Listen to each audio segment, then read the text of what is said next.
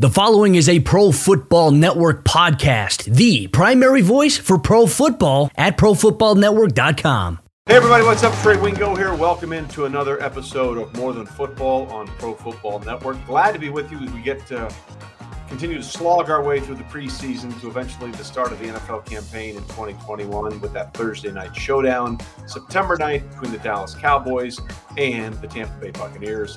Delighted to be joined now by Brett Yaris, PFN and Brand Everything. Well, what's your official title? I don't even know, Brett. What's your official title? Man, my official title is long and arduous, but it's simply the Chief Innovation Officer at Pro Football Network.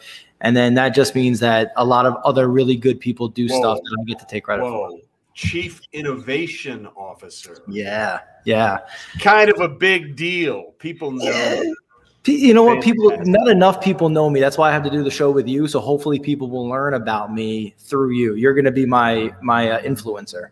Because that's the entire point of the show. Let's get people to know Brett because that's what we're selling. It's all here, man. It's all part of the plan. All right, let's go. What are we talking about this week? Fire us. All right, so look, let's start with last night. We had a preseason game, Patriots-Eagles. We thought we were going to see a little bit of Jalen Hurts in week 2 of the preseason. That didn't happen. Who did we see? Cam Newton and Mac Jones. Now, Trey, I know your thoughts on this, but I want to set the stage for you a little bit. A lot of the social media chatter, conversation, a lot of our audience is a little overwhelmed here with Mac Jones's performance these last 2 weeks in preseason. A lot of touchdown passes, seen a lot of Mac Jones dropping dimes here, there, and wherever. And then you got Cam Newton coming back from his COVID and less than stellar stint in his year 1 with the Patriots last year. Do you see a quarterback controversy brewing? And would this be the first quarterback controversy for Bill Belichick in the last 20 years? Well, let's address the latter part of it. Would it be? Yes. Is it? No, in my opinion, in no way, shape, or form. Social media is really fun in preseason. And by fun, I mean maddening because everybody is either going to Canton or they all suck, right? That there's no middle ground when it comes to people tweeting about watching 7-on-7 drills in camp or what Mac Jones or Justin Fields or Trey Lance or Trevor Lawrence or Jordan Love, whoever I missed one, Zach Wilson, whatever they did is either the greatest thing in the world or, man, that guy sucks. So the truth is always in the middle. So there's no controversy, in my opinion, at quarterback for the New England Patriots. Cam Newton's going to be the starter, and Mac Jones will eventually be the starter. But I don't know when that eventually is. But there's a reason that Cam is playing limited time and Mac is playing more time. Right. Because they know that Cam is going to be the starter. And you mentioned last year, I think people are forgetting exactly what happened with Cam last year. He was a late signee to the New England Patriots because that's what they do. They always try and get pennies on the dollar, and they did a great job with that contract, getting him for what they got him for. Yeah. There was no offseason. He had no offseason at all to work with Bill Belichick, the coaching staff, and Patriot players before training camp when there was a very little training camp. There were no preseason games last year. And then I believe after week 2, he got COVID. Now, I've had a lot of players tell me, hey, I got COVID and I got rid of it, but I didn't feel right for another 6 or 7 weeks after I officially had lost the virus. Right. So whatever Cam was last year, toss it in the trash. Throw it away. It will not count. Like Dan Orlovsky tweeted, Cam looked much better this year, tied together, everything, hands, feet. I'm like, yeah, because he had an offseason. He had an entire year to work with the organization and the coaching staff and the scheme. And he's going to have preseason games. He's going to have all the stuff he didn't have at his disposal last year. Cam Newton's going to be the starter. And listen, if I'm wrong, I will 100% on it and say I did not see that coming. But Cam Newton's going to be the starting quarterback for the New England Patriots. And Mac Jones eventually will be the starting quarterback for the New England Patriots. But it's going to be Cam to start the season. I think it needs to be too, right? I think even just for Mac Jones's sake, it needs to be. And with Cam Newton, man, like you said, the thing people are underestimating is the after effects of COVID. Jason Tatum in the NBA, a young 20-something-year-old, right? That's always the adage is if you're young and you're in your 20s, you're going to be fine. He's taking an inhaler still to this day, months after. And I don't think people are treating or giving it its due respect what that did to Cam. And we'll see what happens, man. I mean, Mac Jones is lighting it up, but we've seen many people light it up. Mark Sanchez's first ever throw in preseason was a touchdown, and it ended with a butt fumble. So we got him. A couple of things here, right? Deion Dawkins, who just had COVID, talked about like he was on a ventilator. And he wasn't fully vaccinated yet when he got it. So he actually said in that press conference, I'm glad I got vaccinated. He thought it could have been much worse. I wasn't sure if I was going to make it. So I think the vaccine saved me and helped me along those lines. So people don't – it's one thing to no longer have it, but that doesn't mean you're 100% healthy again. Like Mark Schlereth, my good friend who we have on here all the time on PFN, sums it up best. He says, look, after a surgery, people are like, well, I just want to get back to normal. And Mark had 29 surgeries in his playing days. Right. You're never back to normal. What you feel after the surgery is the new normal. And that's sort of where we're going from. And I think that's what people have had to deal with in coming back from COVID. In a lot of cases, there are other people that didn't have any symptoms, and that's fine. But for those that it affected, it doesn't just magically make you feel 100% better after it's gone. You have to work through it. And I don't want to get into the point about preseason because I've been saying a lot about this. Understand what preseason is and more importantly, what it isn't, right? Like there's no game planning going on. Preseason is about, okay, this is what we taught the players. Go execute the things that we taught you. Right. That's what preseason games are for young players. For veterans, get a couple snaps, feel comfortable, get in, get out, do what you got to do. But for players like Mac Jones, Trevor Lawrence, Justin Fields, Trey Lance, Zach Wilson, and Jordan Love, I lump him in because he didn't play at all last year and there were no preseason games. Yep. Here's the thing we want you to do. Go do it. It's not, here's the thing that we want you to do, and here's what the defense is going to do to scheme against you from doing. That's the part. That's the part that doesn't exist in preseason. Right. So that's why I wrote about this on Bulletin. It can be fool's gold. You mentioned Mark Sanchez, who had a fine career. I don't want to disparage Mark Sanchez. For sure. You see these things and you're like, oh my God. And then you go to the regular season and you're like, oh my God, what was that? They're totally different. It's like having a tofu burger or a Wagyu beef burger. They're not the same thing. They are not the same. Well, look, on that note, let's shift gears here because our next segment here, we're going to call it More This Week, right? What's going on this week? Tonight, we have another preseason game. The Kansas City Chiefs, led by Patrick Mahomes. My guy, Lucas Niang, starting at right tackle for the second straight week. I just got to throw that in there. They're taking on the Arizona Cardinals. And before the game, Andy Reid said he planned to play his starters for the entire half. Now, he said that the starters were going to play for a quarter last week. They played 10 snaps. So we'll see how that unfolds. But, Trey, you noted to me privately that was a pretty aggressive strategy. Talk maybe about the Chiefs specifically with that strategy and why they may do that. And we'll talk about the youth on the offensive line as maybe needing to see them gel. But also just generally speaking, what should be the philosophy with this 3-game preseason, right? And in terms of playing time for your vets, your young guys, and this new era of scheduling we're in the NFL? Well, there's a couple of things here. First of all, I'm never going to question Andy Reid. He is far better at his job than I am at mine, and he's been really good at it for a long time. You're pretty good at yours, so that's well. Thank you, but the point I'm making is Andy knows what he's doing, and we've seen other teams do it. Bill Belichick in the past with Tom Brady has been pretty aggressive in putting him out there a lot in the preseason.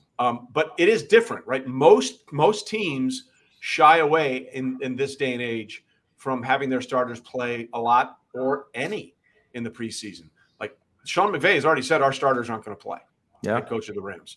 Bruce Arians has said, Tom Brady, those guys, they're not going to play. I feel like Tom Brady still has a lot to prove, man. I mean, I'm disappointed he's not being out there getting his reps that he needs. I think this is the year it turns around for him. I really believe that. Yeah, we'll see. And Aaron Rodgers isn't going to play. He didn't play last year in any preseason games because there weren't any. He was the MVP of the league. So it is certainly a different approach. And you mentioned the big thing. There's only 3 preseason games, so this is 2, right? Well, if you recall the way things went in the past, there were 4 preseason games, 5 if you played in the Hall of Fame game. And the 3rd game was the dress rehearsal, really. And then the 4th game was, hey, bodies to fill it out and people fighting for the last 3 roster spots. Right. The 4th game was we have to go from 75 bodies to 53 overnight. Let's see who we're keeping. Right, exactly. So thankfully they've sort of changed that up a little bit, so you don't have to keep you used to have to literally keep people on a roster to play in a game that you knew you were going to cut. Yep. Just because you needed to play somebody and you didn't want to play any of your starters. That's how weird it was in the past. So this is their dress rehearsal, basically. I don't think they'll play an entire half. I'd be surprised if they play an entire quarter. But they're going to go out there. And the other thing you mentioned with the Chiefs specifically, which is very interesting, is it is a brand new wall in front of Patrick Mahomes. Completely real, and I think completely rebuilt for the good. And I'm not taking anything away from Eric Fisher and Mitchell Schwartz. I want to be 100% clear about that. They were great players. Yep. But they've got now a ton of rotating bodies they can put in there the offensive line. They're trying to mix and match the right parts. Yep. And I think they want to make sure they have the right guys. But I don't want to know how much you want to experiment with that guy behind you. The $500 million man. Yeah, figure that out in practice.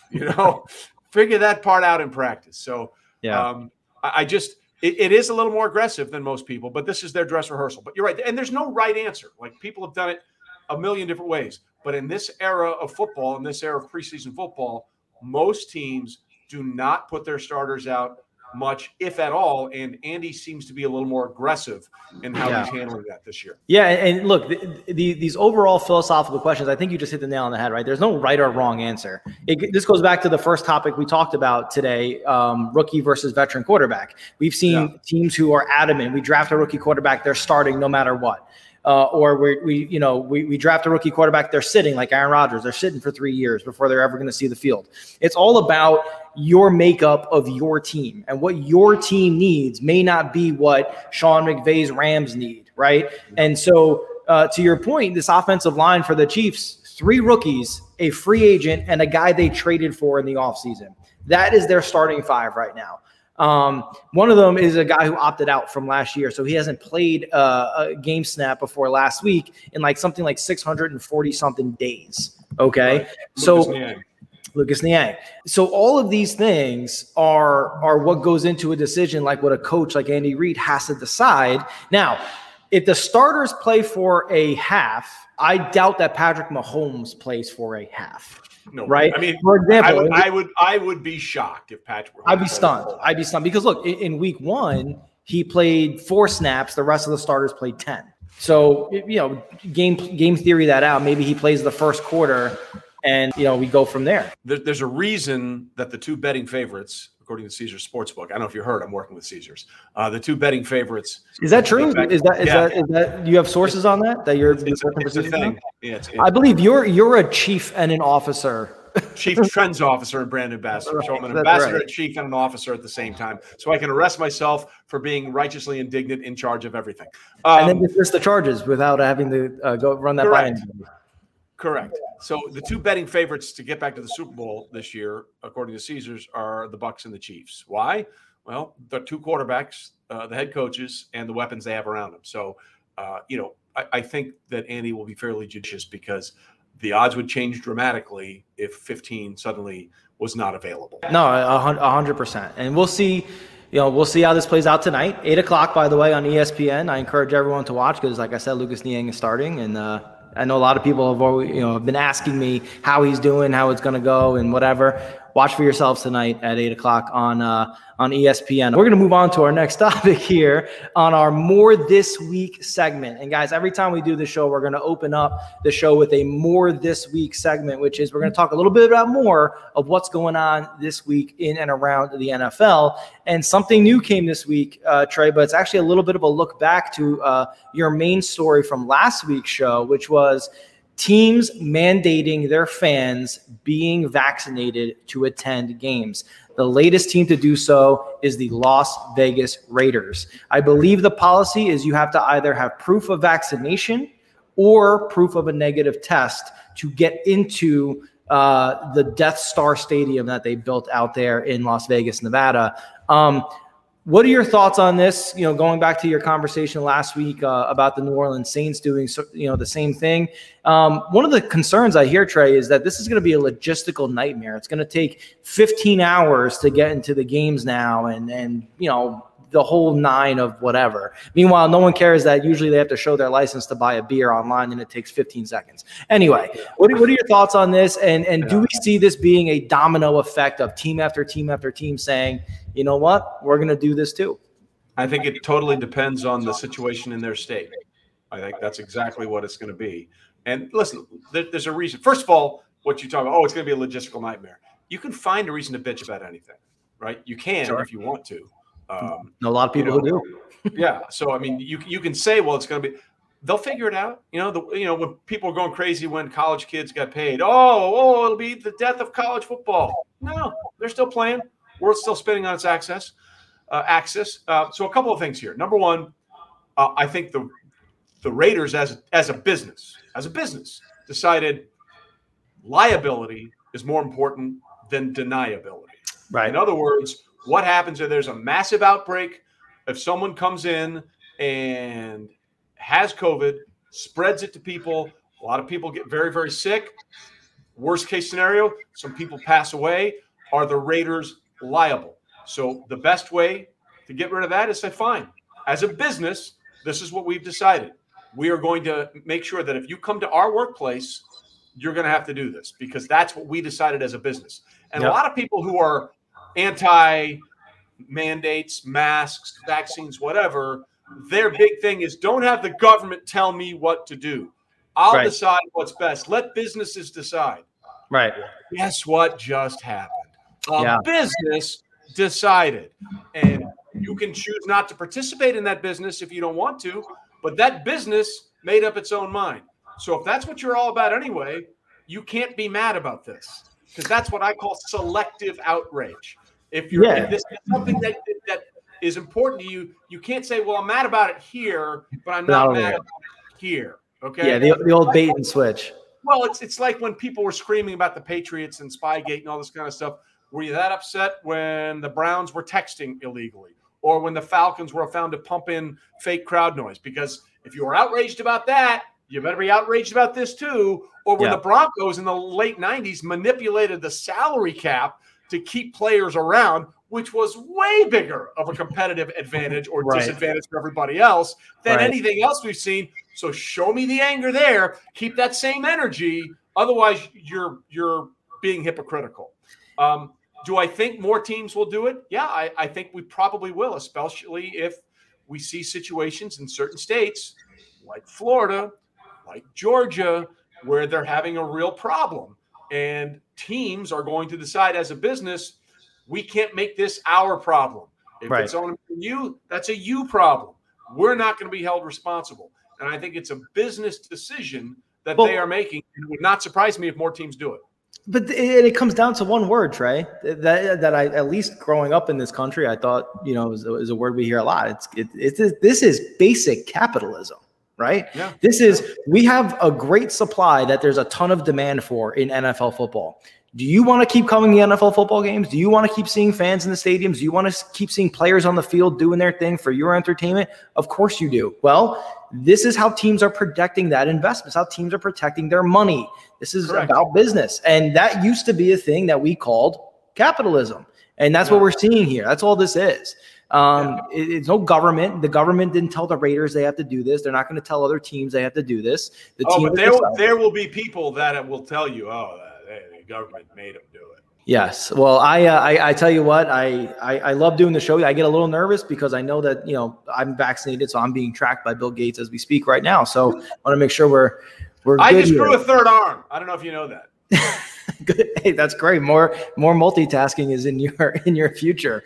Look, we'll see how this works out. We'll see how it works out for other teams. I think other teams in these hotspot areas, we might not see it in the New York area, in the Northeast, but we see it in the South and wherever. I'm really curious about the state of Florida. Like, they 92% of hospital beds right now, and there are several teams in the state of Florida, and I'm Tampa Bay, Miami, Jacksonville. I'm curious to see how those teams decide to handle their business because I believe last year the Dolphin Stadium was the first that was like given the clean bill of health by, I don't know, was it WHO? It was some organization that said, they have done this the right way to set up all this stuff to make sure everyone could get there and be safe. So I'm curious to see how the Dolphins, Jags, and and the Bucs, as defending champs, handle their business. Remains to be seen, and we'll keep monitoring as it goes on and as more teams add themselves possibly to the list. But now, Trey, to our main story of the night, to our main segment, our More Than Football segment. Tim Tebow was cut this week by the Jacksonville Jaguars. For those of you who don't know, the Jacksonville Jaguars are currently being coached by Urban Meyer, who was Tebow's coach in Florida. And what we're not going to do, Trey, is we're not going to talk so much about Tim Tebow. I want to put the focus on Urban Meyer. I especially want to put the focus on Urban Meyer as a college coach who is used to having absolute power to make any decisions he wants without being questioned in small towns and rural states that have big powerhouse football schools, bringing that mentality to the NFL. Because as you correctly note, the Tim Tebow signing wasn't the first questionable decision that Urban's made since he's been in Florida. I believe Chris Doyle, the strength coach out of Iowa, who was subsequently fired, resigned, however it worked out, but dismissed for alleged racism and other things. Urban's in some hot water here. Let's talk about those decisions, and let's talk about potentially Urban's mindset and whether or not that's going to work here in the NFL. Well, let's get a couple of things here. First of all, like you said, this is not a Tim Tebow bashing thing at all. I mean, Tim Tebow was presented an opportunity. It was something he wanted to do, and he did it. So, good for Tim. He had the opportunity. I don't know many people that really thought it was going to work, but he had an opportunity. He was granted an opportunity, and he tried, and clearly you could tell it was not working. So Urban Meyer did the only thing he could do, which was let Tim Tebow go, because players know. They know who can play and know who can't play. And if Urban had decided to keep Tim on, it would have created a much bigger problem than letting him go now. Like if he had stayed around and other people who could actually play tight end and contribute and they were let go, that would have been a huge problem for Urban Meyer. And before we get on anything else, Chris Doyle, there were allegations that he made players of color feel very uncomfortable. There wasn't overt racism, but things didn't sit well with a lot of people with Chris Doyle at Iowa, and they've come out and said that afterwards. And so to me, we've already seen two examples of Urban not figuring it out. Like the idea of bringing in Chris after what he went through in Iowa to a locker room made up of mostly African-American players and African-American men. I'm not talking about teenagers. No, grown men. Grown men. The idea that he thought that would be okay suggested there's a problem. Well, Trey, let me jump in here for a second, because when on this specific topic, when Chris Doyle ultimately was forced into resignation from the Jaguars because the shitstorm that came from that was so immense, Urban eventually had to capitulate. Probably something he wouldn't have had to do if this was at Florida, by the way. His statement, or I'm sorry, maybe now with the player empowerment movement that you're seeing in college football. At the time of his hiring in Jacksonville, it was already being questioned at the press conference. Like, what are you doing? Why are you hiring this guy? And his response was, I've known Chris for 20 years. Okay. I want to read you the statement from the Fritz Pollard Association as to what they believed about that, which is for those that don't know, the Fritz Pollard Alliance is to honor Fritz Pollard, who was the first African-American head coach in the NFL way back in the 20s. And then obviously they put up the color barrier, and Kenny Washington then broke that barrier in the 40s as a running back for the Rams out of UCLA. Right. Absolutely. And this is what they said, in response to the hiring of Chris Doyle, but specifically what Urban Meyer said, illustrating his mindset, right? Which is Urban Meyer's statement, quote, Urban Meyer's statement, I've known Chris for close to 20 years, reflects the, quote, good old boy network that is precisely the reason there is such a disparity in employment opportunities for black coaches and the wrong white coaches being hired. This was a monumental disaster, but I want to focus in on the one quote they pointed out from Urban Meyer, which was his saying, this is going to be fine. I've known Chris. I know Chris. We go back 20 years being representative of this good old boy network. And is his coming from that college rank where he has this absolute power, did that make him completely oblivious to what was going on around him? Well, listen, here's the thing. First of all, what you just said is a lot of the point. It's not about what you think. It's about what your players think. And if you can't reach your players, and if you can't understand where your players are coming from, you're going to have a problem, right? There's going to be an issue.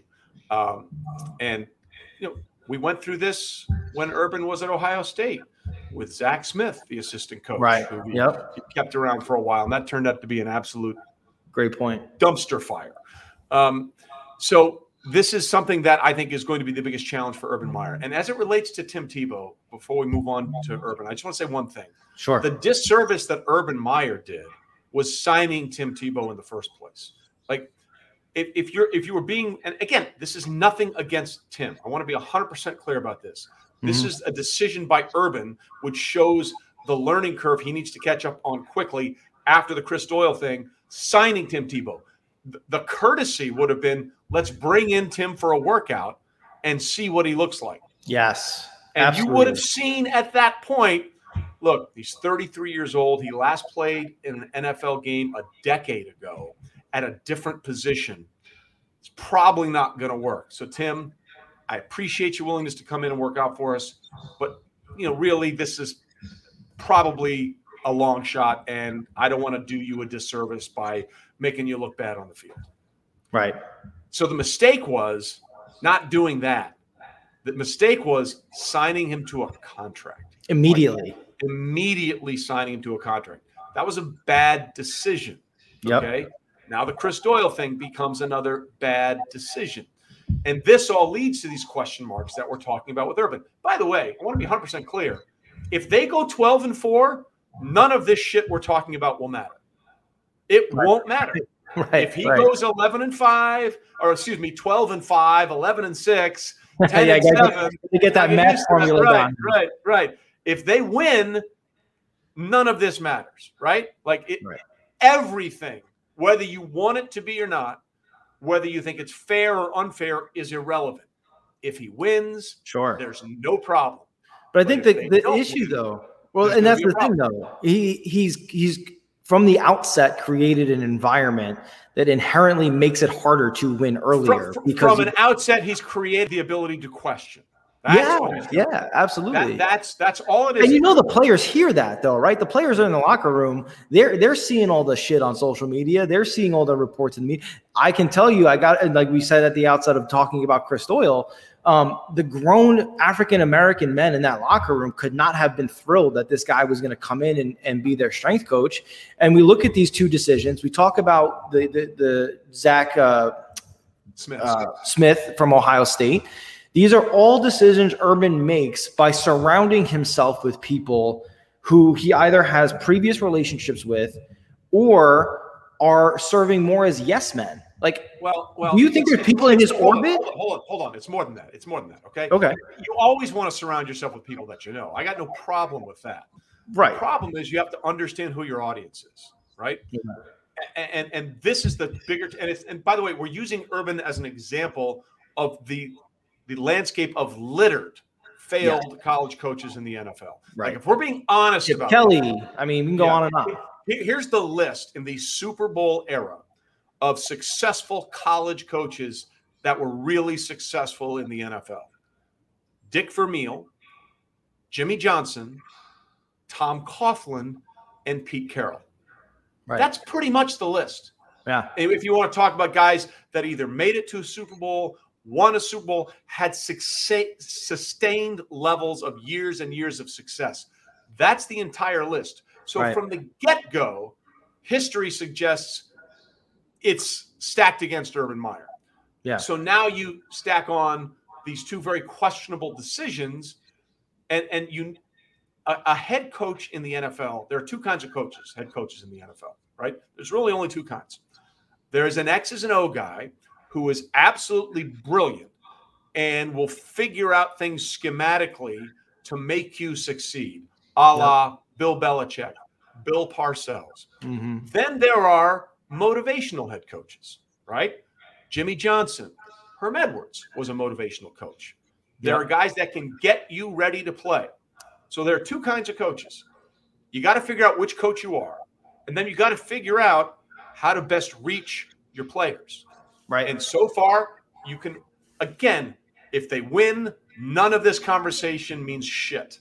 Right. However, you've allowed people to question the process by 2 early decisions that should have been easy wins for you.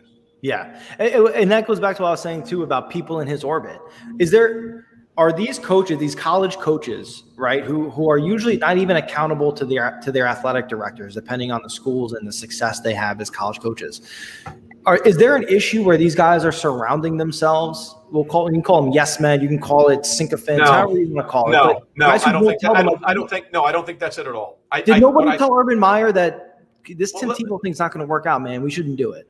Well, probably somebody should have. I don't know if they did or not. But the bigger issue is your mentality, right? I'll never forget this. We were doing NFL Live one day when Nick Saban was the head coach of the Miami Dolphins. Oh, another great example. But this speaks to exactly what you're talking about. Okay. It is a different way to deal with players in the NFL than it is in college.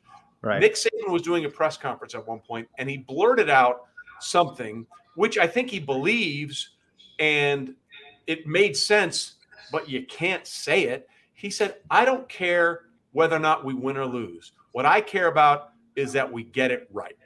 That doesn't work in the NFL. Not the pro level. You cannot say, I don't care if we win or lose.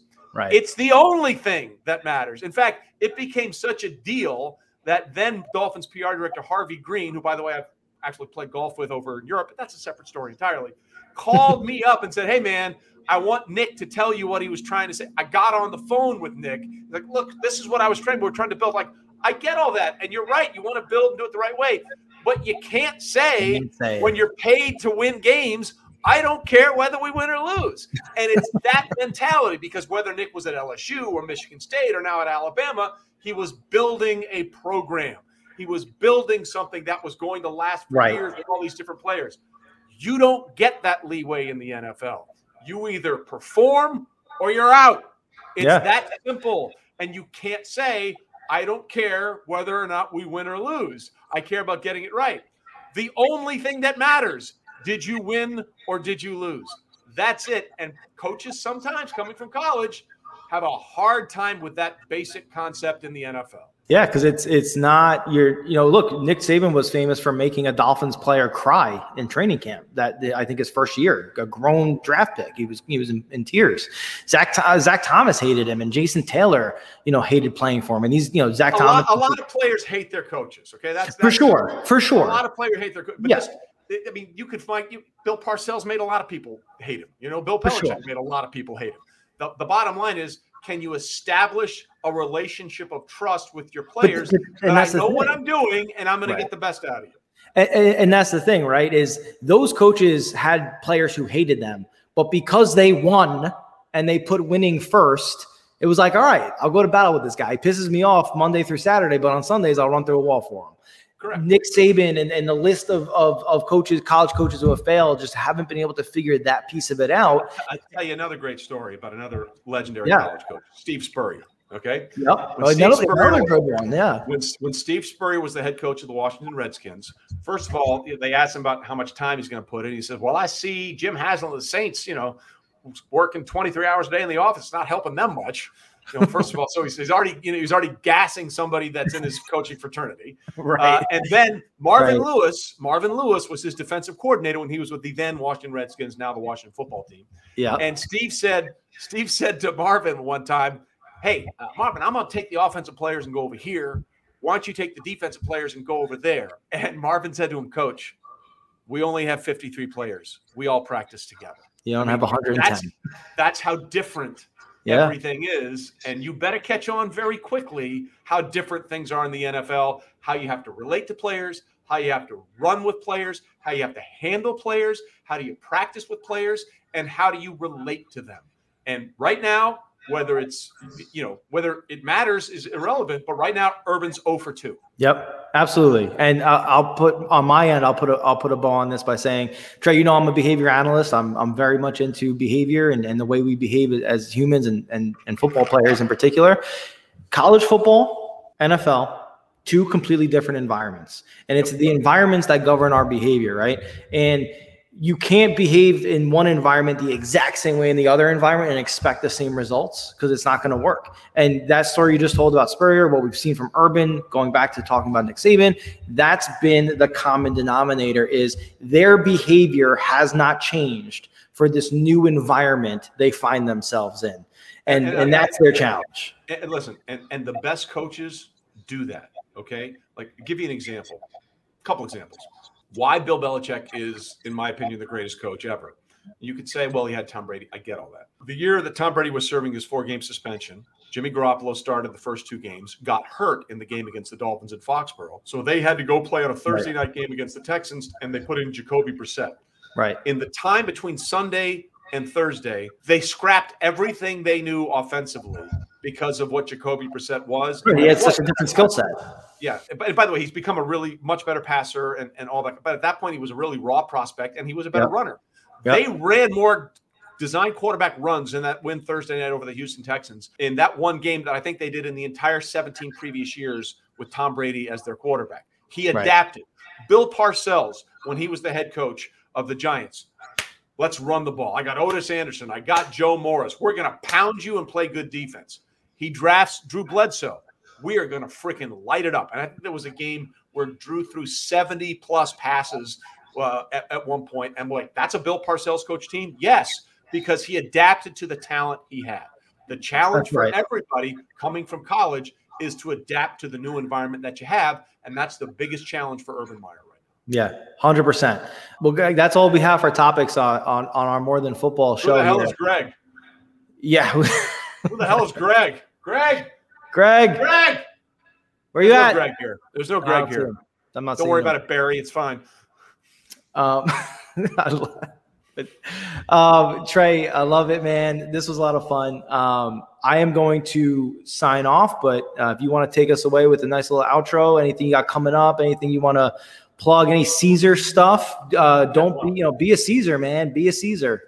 Listen, just you can follow us all year long on PFN. You can find Half Forgotten History. Got some great episodes coming up with some Hall of Famers. And look for stuff on my social platforms as well as Caesar's platform.